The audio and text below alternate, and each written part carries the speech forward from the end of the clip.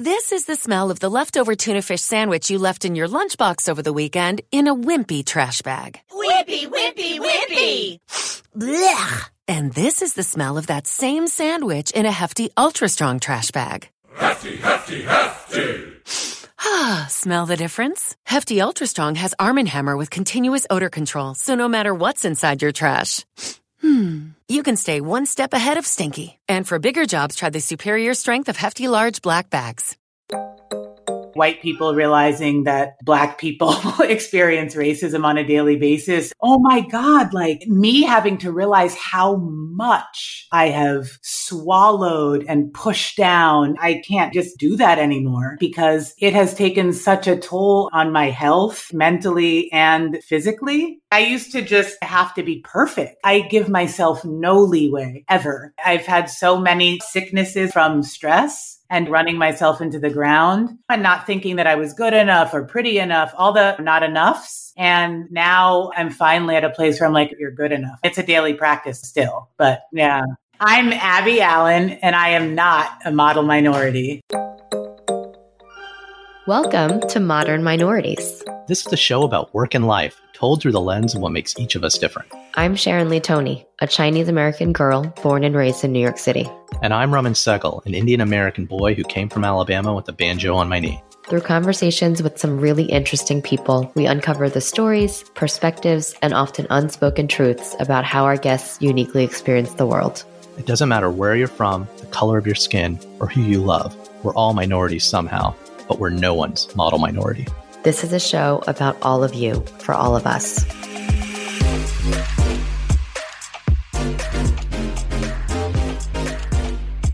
Today we're talking to Abby Allen, founder of Neon Butterfly, the only creative agency of its kind run by women of color.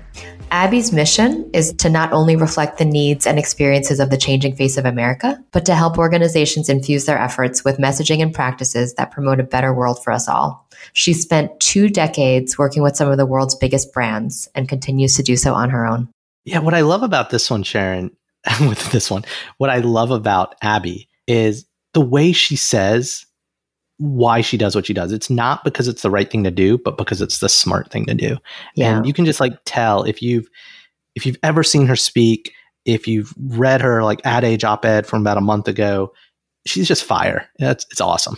She's so great. And she also did this amazing photography project called Perfectly Mixed. You can check it out at perfectly-mixed.com of taking pictures of people across the country who are in interracial relationships and who have interracial children. And it's just a beautiful, beautiful, like photojournalistic journey of that. Is she going to come out and take a picture of you guys in LA? I hope so. Abby, come visit me. We've got beautiful people out here who are half Asian and half Black. What I found hilarious, she didn't watch TV growing up. That's so much of my American identity comes from. Far too much TV as a child. I kind of related to that a little bit. We watched TV growing up, but my mom was like very much against us watching bad TV. So we were only allowed to watch educational programs.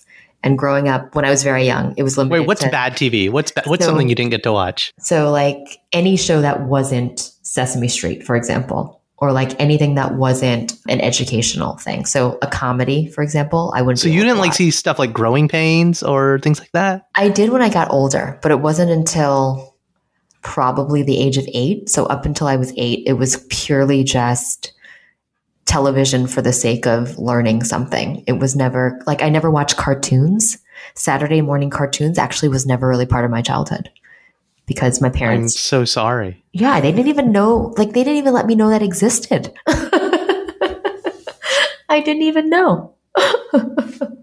Well, the other thing I liked about Abby is she chose to move to one of my favorite places in this country, Cincinnati, Ohio. And she's doing it unironically. Like, you got to listen to why she says she's there, what her and her boyfriend, husband, partner, what they're doing out there. It's really cool. I just like her motivations and her way of kind of tackling problems or challenging assumptions. I had so much fun in this conversation. Yeah.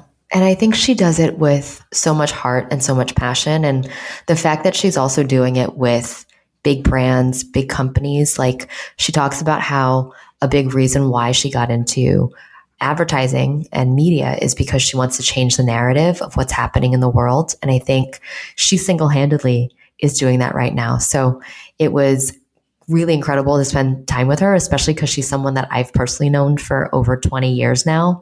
And I feel like I actually got to know her all over again on this show. Well, I hope you'll enjoy our conversation with Abby. Hi, Abby. Thanks so much for joining the show today.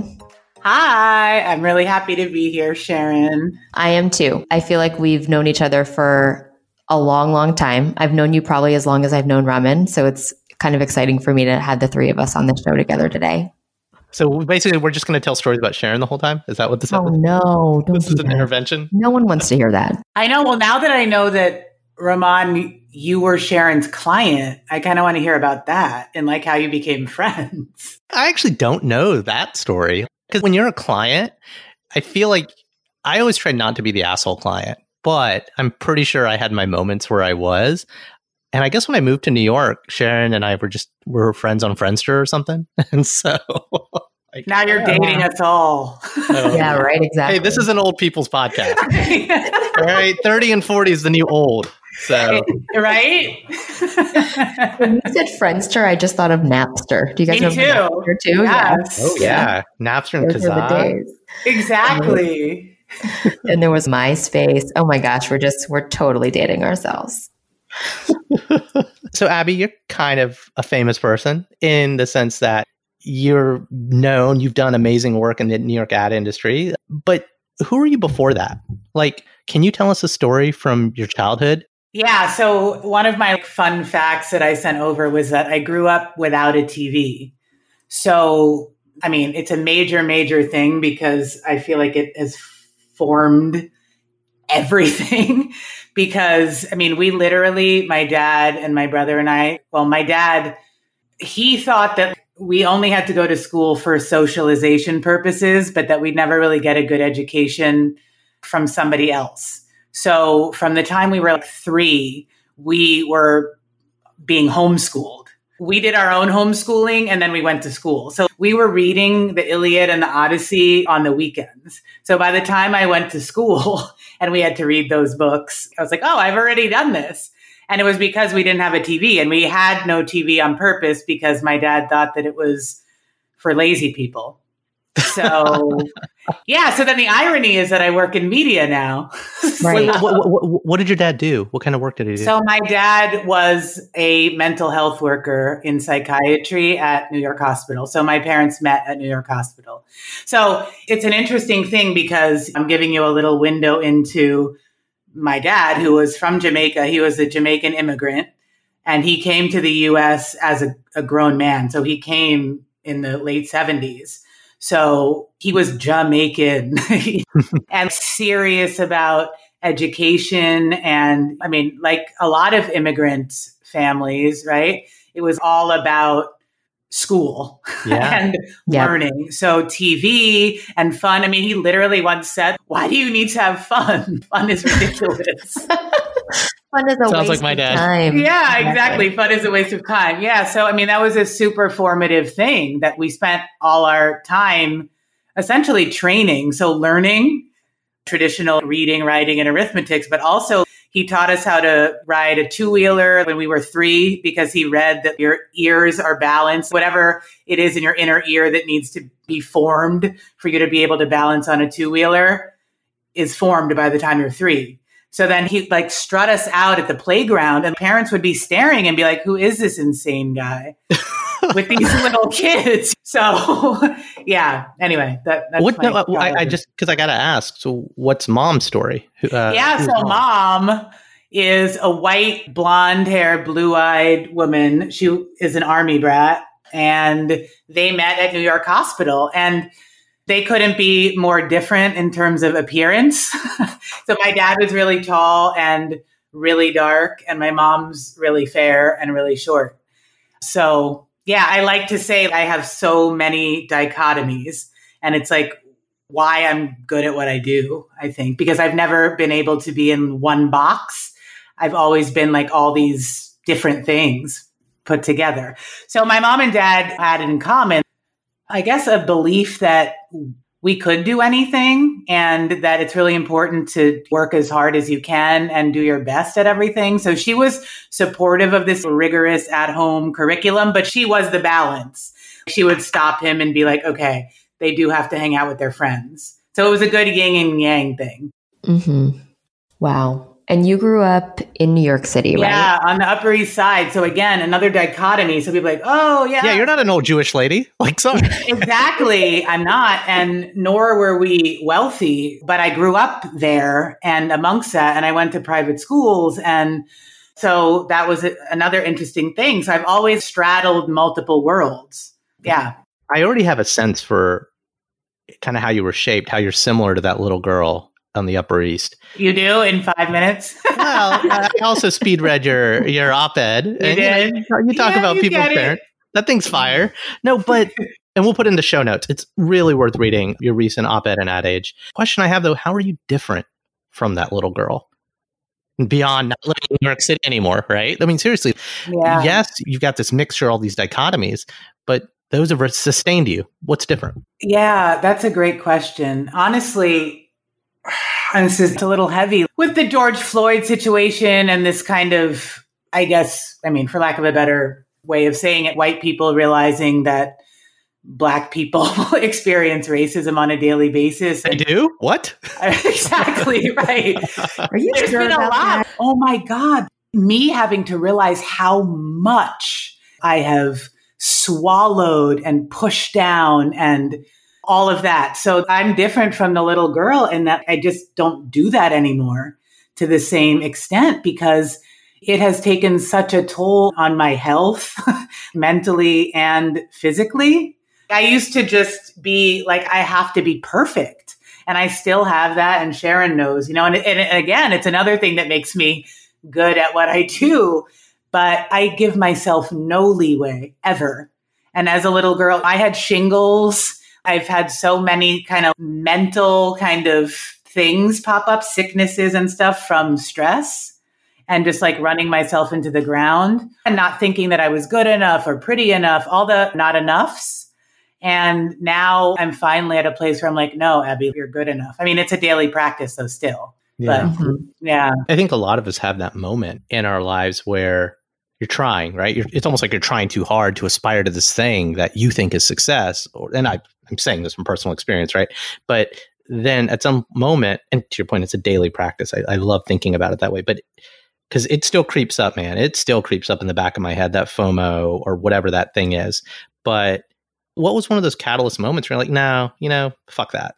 I got to be me. I got to be true to myself. What was one of those moments for you? Yeah, I mean, that's a good question. There have been so many, but even writing that piece in Ad Age, just because that's like top of mind, putting myself out there and realizing that I had to say, so the article is about like really explaining that asking Black and brown people to talk about diversity and inclusion is not the same as asking someone to talk about their experience with marketing or social media content design and development. It's our life. It is a traumatic experience. And realizing that I had to say that for the younger me and for all the people out there that I know are being asked to do this stuff and are literally having their bodies and hearts broken by having to have these conversations and not getting compensated or not even having it be acknowledged how hard this is. And it was very scary. I had to really dig deep and be like, okay, Abby, like you got to be willing if there's negative responses or whatever it is, because what goes along with that fear of not being enough is a fear of people not liking you. I mean, just point blank. Yeah. I want people to like me. And I think that you have to be willing sometimes to have people not like you or disagree with you or so. Yeah. Well, I want to ask you a question about that because I don't want to oversimplify the work you do, but you're in creative services. You're in the agency world still, but you're doing your own thing. And as a former technology guy, so much of it is product. Let the product speak for itself. And in your world, do you let the work speak for itself? Or is it because while you are mixed, you were viewed by the world as a Black woman? Does that affect it? Does it like, I can't just say, let the work speak for itself because I'm Black? No. And it's funny that you say that, that I never thought that the world saw me as a Black woman until, because I grew up in in Manhattan, right? So people actually always, I mean, at least what they told me, they always seemed to know that I was biracial. So it wasn't until actually in the past 10 years when someone at this ashram type thing I was at in Asheville, North Carolina, this woman was like, "You're the nicest Black woman I've ever met." I mean, again, another traumatizing experience. And I was like, right. Are you kidding me? I mean, I was speechless, but I was like, oh my God, the world sees me as Black. I guess that makes sense. It's interesting that you say that about being in New York. That's a really interesting point. When I first moved here about 10 years ago, Black friend of mine, I have Black friends, haha, no. But my friend Derek, he came to visit, and he's from Cincinnati, actually. And I had to go do a couple of work meetings, and he rode the subway around, and I met up with him that evening. And he's like, "Raman, the thing about New York is the diversity punches you in the face here." And he said that as an amazing thing. We're all a different shade of brown here. But in Ohio, in Alabama, where I grew up, there's the Black lunch table and there's the white lunch table and everything in between. Yeah. And that's a beautiful thing about cities in general, be it London, actually Western cities. You don't see this in Asian cities as much, but people can be like, "Oh, I've seen someone who's like you." You don't round up or round whatever to some other box. Right. Exactly. Yeah. So, and I think your question though was about the work speaking for itself. Can you say a bit more about what you mean by that? Well, you were talking about the insecurity of wanting to be liked. And so you can't divorce yourself from, is it because you're in the agency world, or is it because you're interracial, biracial? I'm sorry, I'm using the term wrong. Please put me in my place. It's okay. I know that's the role you play on this show. The idiot. It's a role I was born to play. Well, our listeners want to know this, right? Why can't you just say, why do you have these insecurities? Why? Because you're good at what you do. Why isn't it just the work? Why can't the work just be? Oh, well, I'm very secure in the work that I do. Okay. You know that part's awesome. Okay. Yeah, no, I do. But again, it's taken a very long time because of this fear of not being good enough. And I mean, we all know about the Black tax, right? I mean, Black people have to work harder. Right. And again, this is one of those things that I have, of course, internalized. Whatever label the world has put on me, it was never white. So I was always other. Right. So I always had this thing of I have to do better or I have to do more. But more than that, it was driven by my father. It wasn't so much, I think I'm a minority, so I have to work harder.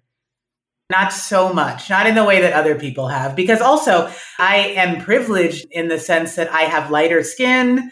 I have hair that became cool in the early 90s. You know what I mean? So I'm not going to sit here and act like I have had the same disadvantages as someone with darker skin. It runs the gamut. So my work absolutely does speak for itself. But so one of the things I do struggle with all the time is like, I have to find balance because I never think it's good enough. Where does that come from? My dad, for sure. Yeah. Man, if he just let you watch TV. Yeah, no, but it's also a really, really good thing because if I didn't have that, the rigor with which I approach everything, I would not trade it. It just needs to sometimes be toned down so that I can rest. You're so type A. Yeah, I really am. I don't want to ascribe that to myself because it's negative. And I think there's so much white supremacy and patriarchy wrapped up in that. But it's true. And again, if we wait, hang on. In the term type A? Yeah. Unpack that. Seriously, I want to know. Like, unpack that for me. Not just the term, but the fact that usually when you call someone type A, it's positive. Yeah. We all say it and we're joking, but it's positive. It's like you don't want to be a type B person, right? Because type B people are kind of seen as lazy. Right. Yeah, they watch too much TV. Yeah. No, see, I was going the other way. I'm like a bit of a forced extrovert, and so people would call me out as a type A, but it takes energy from me to put this out. I don't even actually know what a B, C, or a D person is, but I'm not type A. On this podcast, on stage, on TV, I'm type A. But so I don't like the term type A. I don't like it either. Yeah. And I don't like it because it puts value on grind culture. And on perfection. There's this whole thing about grind porn right now. Yeah, that sounds terrible. But it's like, I'm hustling, I'm working 80 hours a week. Isn't that cool? And no, it's not. Like, no, it's actually not. And it's perpetuating systems of violence. It's violent. And so that's what I'm really trying to unravel in myself, in the way that I work and in how I work. And because that is what's rewarded though, right? It's what's rewarded. Yeah. Another word that you've mentioned that you don't like is minority. Can you tell us about that? Why? Yeah. So we were talking about this at the beginning, right? Black and brown people are the majority in the world. So when we call ourselves a minority, it is disempowering because it is not true. So that's why I really don't use that term anymore. And it's better to say like underrepresented groups. There's many different terms. And I do a lot of work now. I don't even want to say in that space because it should not be a separate space. So I'm super big on that. I spent my entire career not working at, I'm doing air quotes, multicultural agencies because it's a ridiculous word. There is just culture. There's just culture. And we live in a multicultural world, right? So anyway, the term minority is related to that. It's all these terms that are used to take our power away. And so for someone like you're biracial, you grew up on the Upper East Side in private schools. But I went to public school till 6th grade. That's okay. So you did public and you did private. Right. I mean, I've got to imagine that at moments you felt as if you were the minority. Oh, in some of those situations, absolutely. right? Absolutely. Yes. So in the minority with a like small M. Yeah. Like not the label. Always what's the term? Yeah. Yes, okay. Always. And I have spent my entire life in predominantly white spaces. And by predominantly, I mean all white, except for me, spaces. So I went to public school. And one of my fun facts too is that Alicia Keys was in my class and my mom was friends with her mom. And it was she was the outgoing star, right? And I was like the quiet kind of more nerd academic one, mixed girl in the class. So that actually, it was a little traumatizing because I was like, oh, I'm the uglier, less talented, mixed other, you know what I mean? So anyway, I've always felt like I'm the minority and I've always felt like I'm weird or different and it's funny, I've heard some other people on your podcast say that they enjoyed that. So they never really felt, I don't know, it didn't bother them to be like the only this or the only that. And I actually was wishing I could kind of chime in and be like, but how long did it take for you to get to that? Or so, yeah. Yeah, because brown kid, I grew up in Alabama. There were only 13 other Indian families or so. So there weren't other brown kids. And but now when there were pockets of Indian communities in this country, and same with Chinese as well, and Black as when Jamaican, etc. But I didn't grow up in one of those. I didn't grow up in Atlanta. I didn't grow up in Houston. I didn't grow up in Newark. And now when I find myself at that Indian wedding with all Indian people who all went to school together, I feel left out. I don't feel comfortable. In fact, if anything, the only Indian people I really get along with, sorry, Indian people. Oh, this is changing as I get older, but it was ones like me, ones who grew up in white society, right? I kind of viewed myself as white, even though we had Indian music blaring at home on the weekends. So what was that like for you, since saying you grew up mostly around white people? What happens when you have to enter Black culture at that wedding, at that party, etc.? What's that like for you? Yeah. And I mean, I love that you're bringing this up because this is also directly related to the fact that race itself is a construct, right? So we can have the skin color that we have, right? But who do we culturally feel more connected to? And that has nothing to do with your skin color, actually, right? Or very little, oftentimes. I said in something else I wrote that a white Southerner, like you're from Alabama. So just by nature of the fact that you lived in a Southern place, you might actually know more about Black American culture in some ways than I do, just because you grew up in Alabama. And there's so much of Black American culture that has permeated all of Southern culture. Yeah, but I want to kind of push back on that a little because I think, okay, so I'm just going to make the argument as play the immigrant card or child of immigrant card here. I think the statement you made is accurate as Americans. And I am an American. My daughter's American. My wife is Chinese American. We're all Americans, right? And that's cool. even though we've got a dumpster fire of a country right now with the pandemic. But I'm really proud to be American. However, the idea of skin color being a construct, I do think in parts of the world, the culture in Not skin color, race. Race is a construct. Fair. Okay. Very different. Fair. Okay. Because I was going to go like, real. Skin color is very real. Yeah. But it's just like, to me, race and culture are more intertwined. And I'm not saying my answer is the right one, but for me, it's intertwined because my race, Indian, I guess, or South Asian, maybe, to broaden out a little bit, is so tied to the culture. And to be clear, I'm a little divorced from the culture. I don't speak the language. I know enough to get around in the kitchen, but I'm not a religious person. However, I'm an atheist, but I see immense value in the world for religion because I think it is a cultural manifestation of faith. You can't understand, and I'll speak only to the one I know, you can't understand Indian culture without understanding Hinduism and Islam. You just can't. And you can't. So to me, the idea of separating race from culture, again, maybe that's based on like a country and a nationality thing, maybe not within the melting pot that is America, to your point about the South, so to speak. I don't know. Like, let me give you an example. Also, as a child of an immigrant, right? My dad knew nothing about Black American culture. Yeah. Nothing. Mm. So Yeah. I didn't grow up, like, I didn't know, any of the things about, like, Black families having massive family reunions or like watermelon or like any of the things that, like, that was a joke and someone will probably comment about it, but all the things. No one's listening, Abby. It's okay. But you know what I mean? All the things that, like, are, make up Black American culture, which, again, I'm generalizing because there are also subsets of Black American culture. 100%. But Jamaican culture, which also has subsets, is its own thing entirely. So I think, it's problematic to conflate race and culture in the way that we do here. But that's like a bigger issue, I think, discussion. But as it relates to me, it's like people assume just because I am Black that I have certain cultural things that are familiar to me.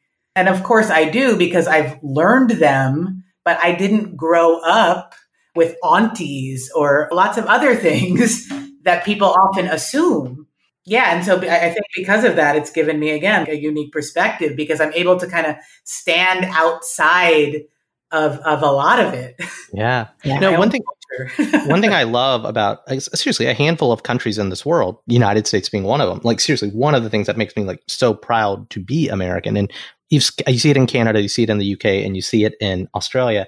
And again, there is a history of colonialism and how we didn't all come over the same way.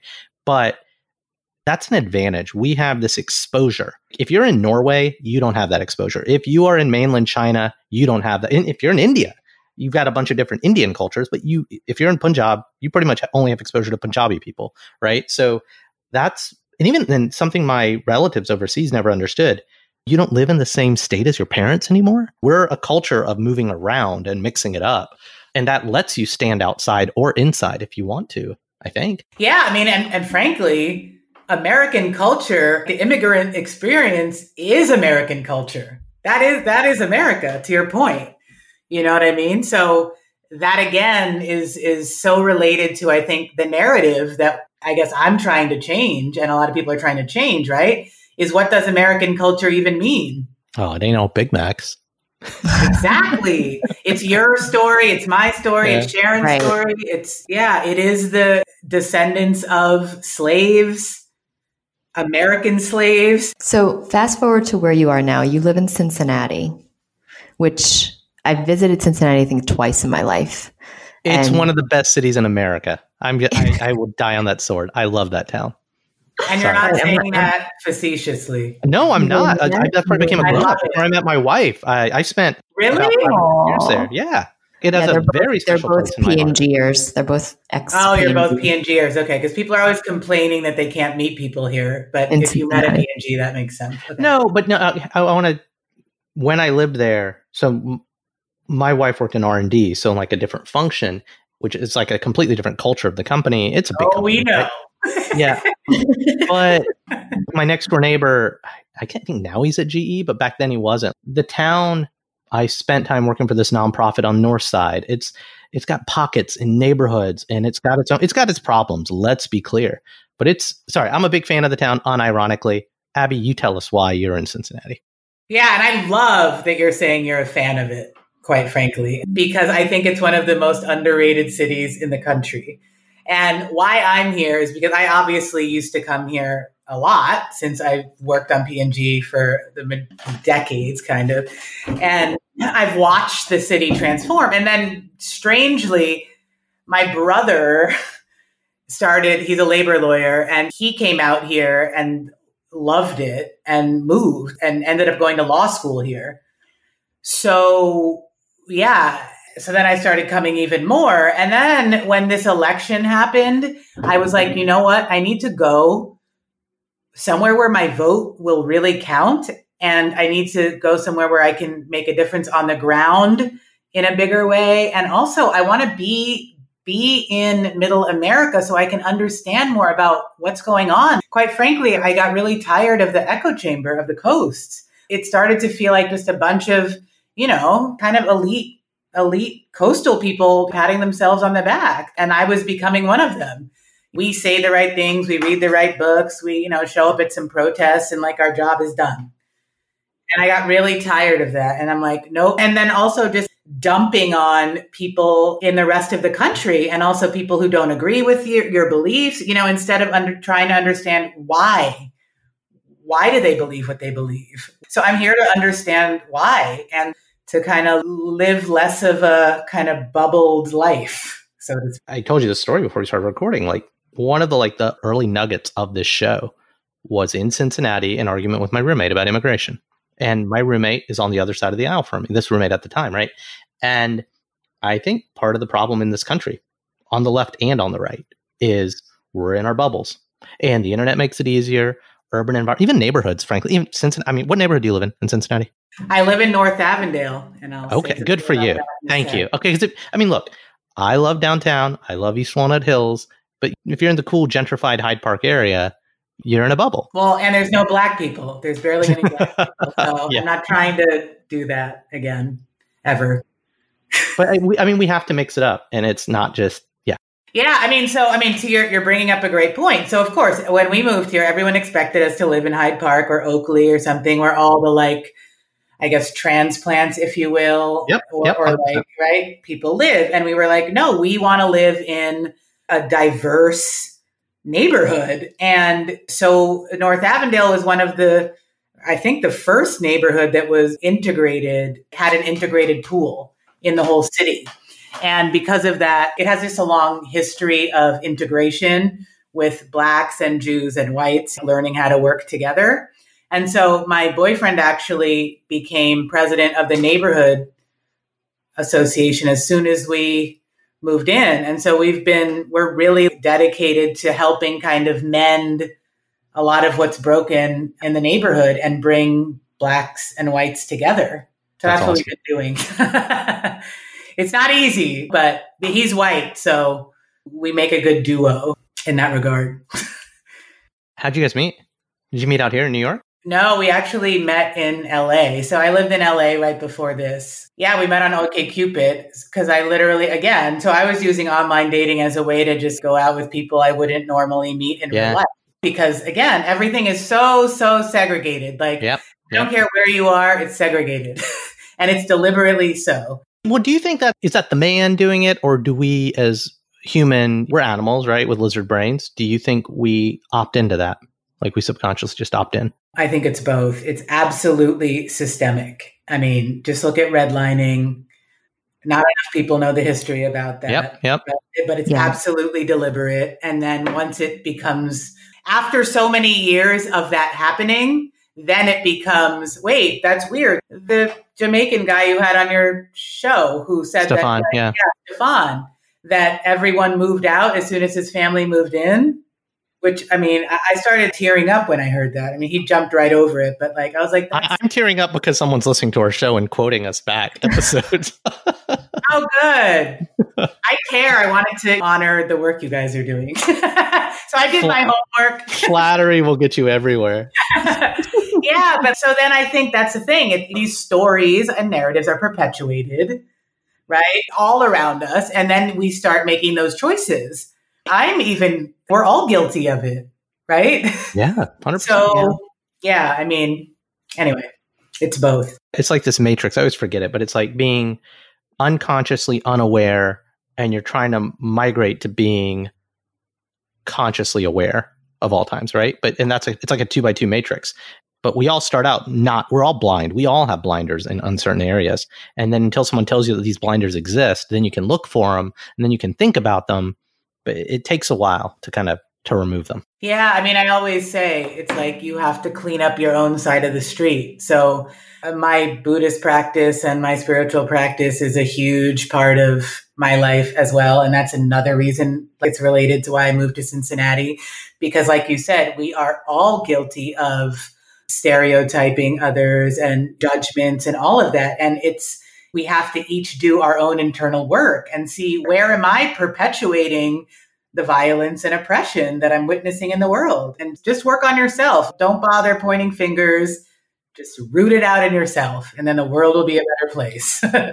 This Buddhist practice, how did that start? How did you get into Buddhism? Well, since childhood, like we went to a very progressive, let's call it Christian church that essentially brought in a lot of Eastern philosophy. So we didn't see Jesus as this being that was different than us. He was more like a realized being like Buddha or Muhammad, something that we could all ultimately are capable of being, right? Yep. So that was always in me. But then, I don't know, somewhere along the line at some agency job, I started feeling, what am I doing every day? This is like meaningless.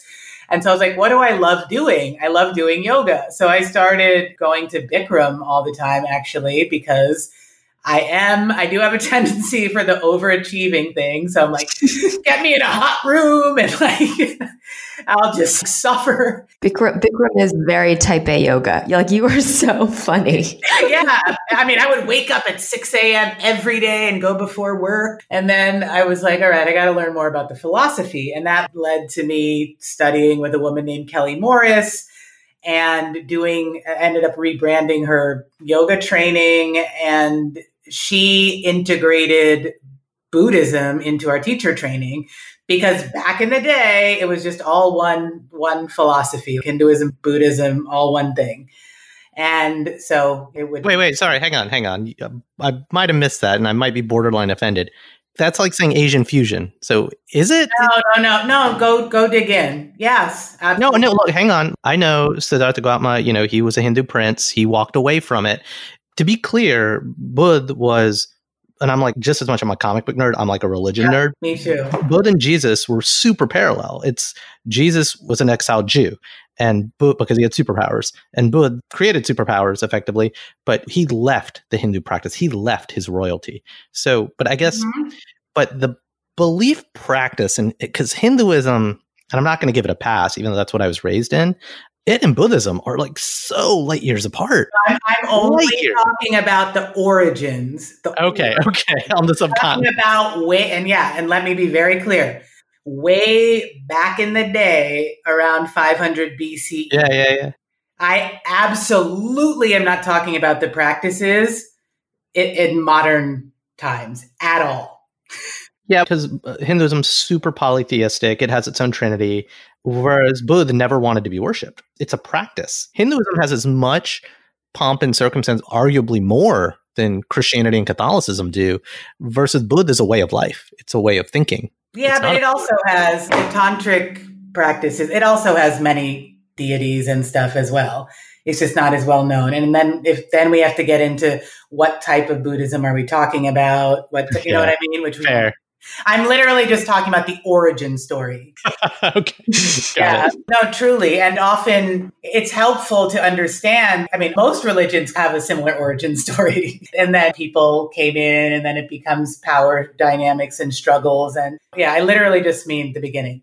Okay. And so they were teaching us these origin stories and stuff. So I got very interested in the practices of Buddhism, and it happens to appeal to intellectual types a lot, because there is so much analytical components to it. Self-reflection. Yeah. Yeah, and straight up theory and debate is a huge part of it. And all of it. It's like it uses the mind. So rather than, and it's a common misconception too now that a lot of people think that Buddhism is just about mindfulness, or people think of Zen, but that's just like oversimplifying it. But anyway, the idea of using the mind, instead of just trying to quiet the mind, using the mind to actually analyze the nature of reality, let's say. So I really am drawn to that because of my fascination with stories and perspectives and narratives, which is essentially what Buddhism talks about. It's like our mind creates stories about everything, and these stories create our reality. So if you change the story you have about your reality changes, right? Yeah, that's really good. Yeah, so that's essentially what I'm always working on in every facet, or thinking about anyway. You did this thing that I thought was really cool back, I guess, 2013, where you like drove cross country and you took pictures. Can you talk about that? And you started with de Blasio. I know, which I like don't like saying now because I'm like, no one likes him anymore.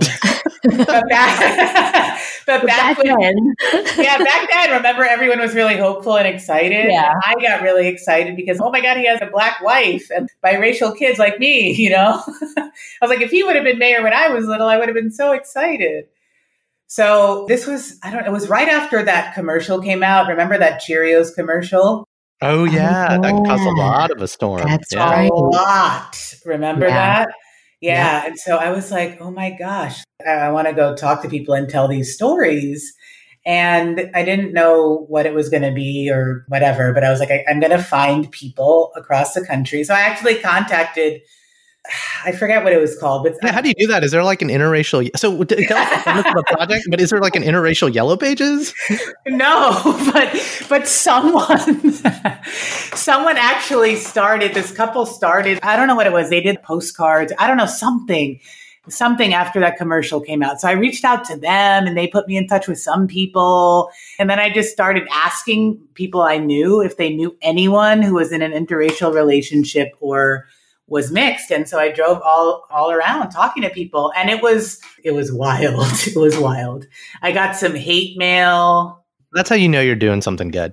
Yeah. And what was interesting was I interviewed some people in, I don't know, some state, maybe it was like Maryland or something, and white mother, Black father. And she posted about it on her personal Facebook page. And it was literally one of her quote unquote friends who said to her, I think you all should die. What? I don't think this person realized that she had married a Black man. Crazy stuff started happening. But anyway, the good part was everyone I interviewed, they felt it was such a cathartic experience, and they felt they weren't alone. There are all these other people throughout the country having similar experiences. And now more people are talking about it, but I still don't think enough. So I still have that project on the back burner, figuring out what I'm going to do with it. But I'm just happy that I did it. Yeah, that's great. People should check it out. We'll put a link to it in the show notes. Oh, thanks. I have a pretty canned question for you, but I think we're going to get a good answer out of it. What advice would you give to your younger self? You could go back to where you were, maybe middle school years or high school years. What would you tell yourself? I was going to say, of course, you would think I would say you don't have to work as hard as you do. Mm-hmm. But I don't know if I believe that. I want to say that that's what I would say, but I don't know if I believe that. I would say, no matter what, you're enough. You're enough. I think that's good advice. Yeah. Yeah. That's great advice. We're getting close to the hour. I want to switch over to something called Speed Round. Are you ready? Are you prepared? Have you done the mental exercises? I don't know. You guys are good. You keep us on our toes here. You actually listened to the show, so you might actually be more ready than me. I think she's rehearsed hers. She's probably rehearsed hers at least 5 times this morning. No. You know those Type A Buddhists in Cincinnati. And especially the North Avondale ones. Oh my gosh. Yeah, jeez.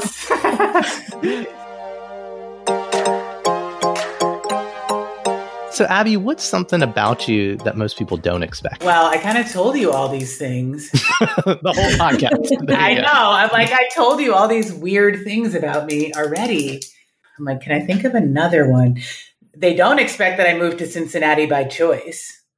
They don't expect that I have a mom with blue eyes. They don't expect that I grew up in Manhattan, born and raised. Yeah, I mean, they don't expect that I didn't have a TV.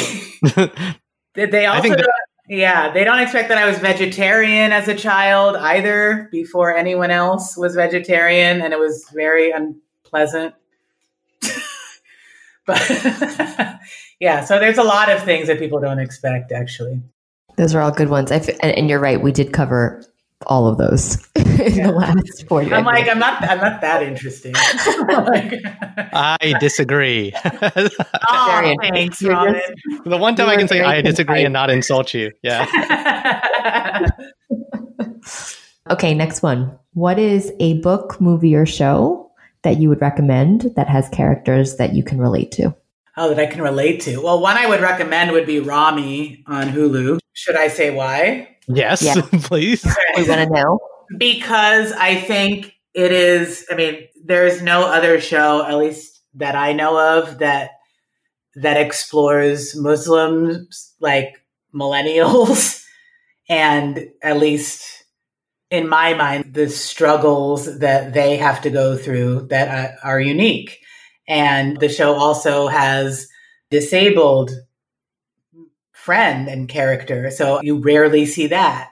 So the show, I just think, makes you think about a lot of things that other shows don't make you think about, to the point where one of my friends who is white said, yeah, me and my boyfriend were watching and we just don't like Rami. He's just like a bad person. And it was funny because I said that to another friend who was white, and he said, that's such a kind of white person thing to say.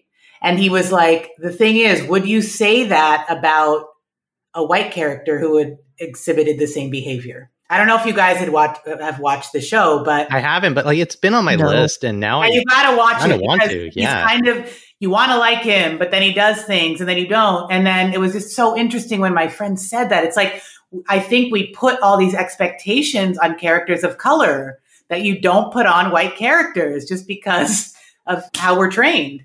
Yeah, Larry David gets to be an asshole, but we love him. Huh. Exactly. So watch it and let me know. In terms of who I can relate to, I can't really relate to anyone on TV.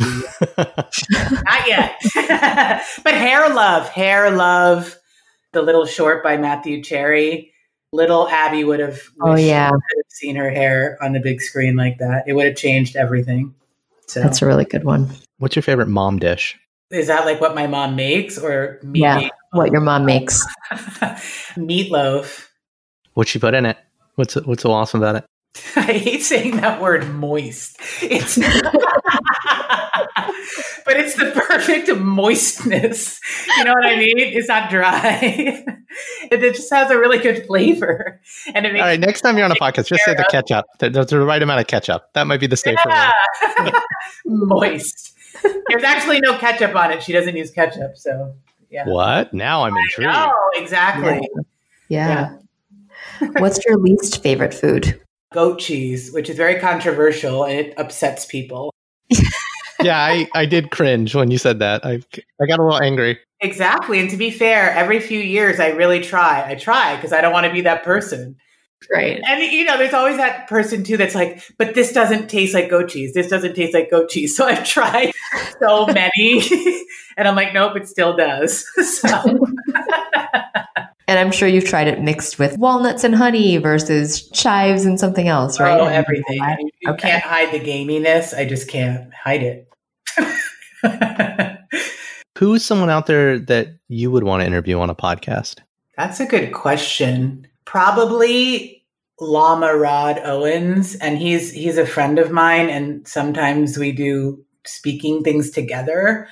But I'd want to interview him because he has so much wisdom to share. And if you two don't know about him, please dig in and follow him and listen. He is a Black Buddhist teacher. He's from Atlanta, actually, so Southern as well. And he's queer. So he just has so much to share in terms of, I don't know, just how to navigate this world and not perpetuate violence. And he does it with humor, and he's just uncompromisingly himself. So I just want as many people to hear him as possible. So that's why I'd want to interview him. Yeah. And then last question, because this is just what we ask everybody. We'd love to get your opinion on this. Opinion, underline the word opinion. Yes, opinion, underline bold. What does being a model minority mean for you? It actually means being really, really happy with who I am and comfortable in my own skin. It means shedding the narrative that has been put upon me by society. That's what it means. And why I am saying it means that is because if I can do that and live my life from a place of self-love and comfort in my own skin, then I can be a model for Black and brown people and young people so that they can let go of that baggage sooner. Yeah. That's awesome. That's so inspiring, Abby. Thank you. And thank you for spending the time with us today. Yeah, this was a lot of fun. Thank you. Yeah, thank you for having me. And that's our show. Like what you heard? Please subscribe and rate us on your favorite podcasting platform. For more about this episode, links to things mentioned, or to join the conversation, visit modmypod.com. We'd love to hear from you. Now, here's a preview of our next episode. In the animal kingdom, you're ultimately prioritizing your basic needs to be fulfilled, community, and joy with others. You're not prioritizing for growth and greed. You're not saying, I need more than my neighbor. I need more than this. I don't have enough. In our modern Western world and modern China world as well, that is priority one. I need more. I need more things. I need more stuff. And it really creates a lot of problems. That's it for now. I've been Raman Sehgal. And I'm still Sharon Lee Tony. Remember, we're all model minorities out there. We'll talk to you soon.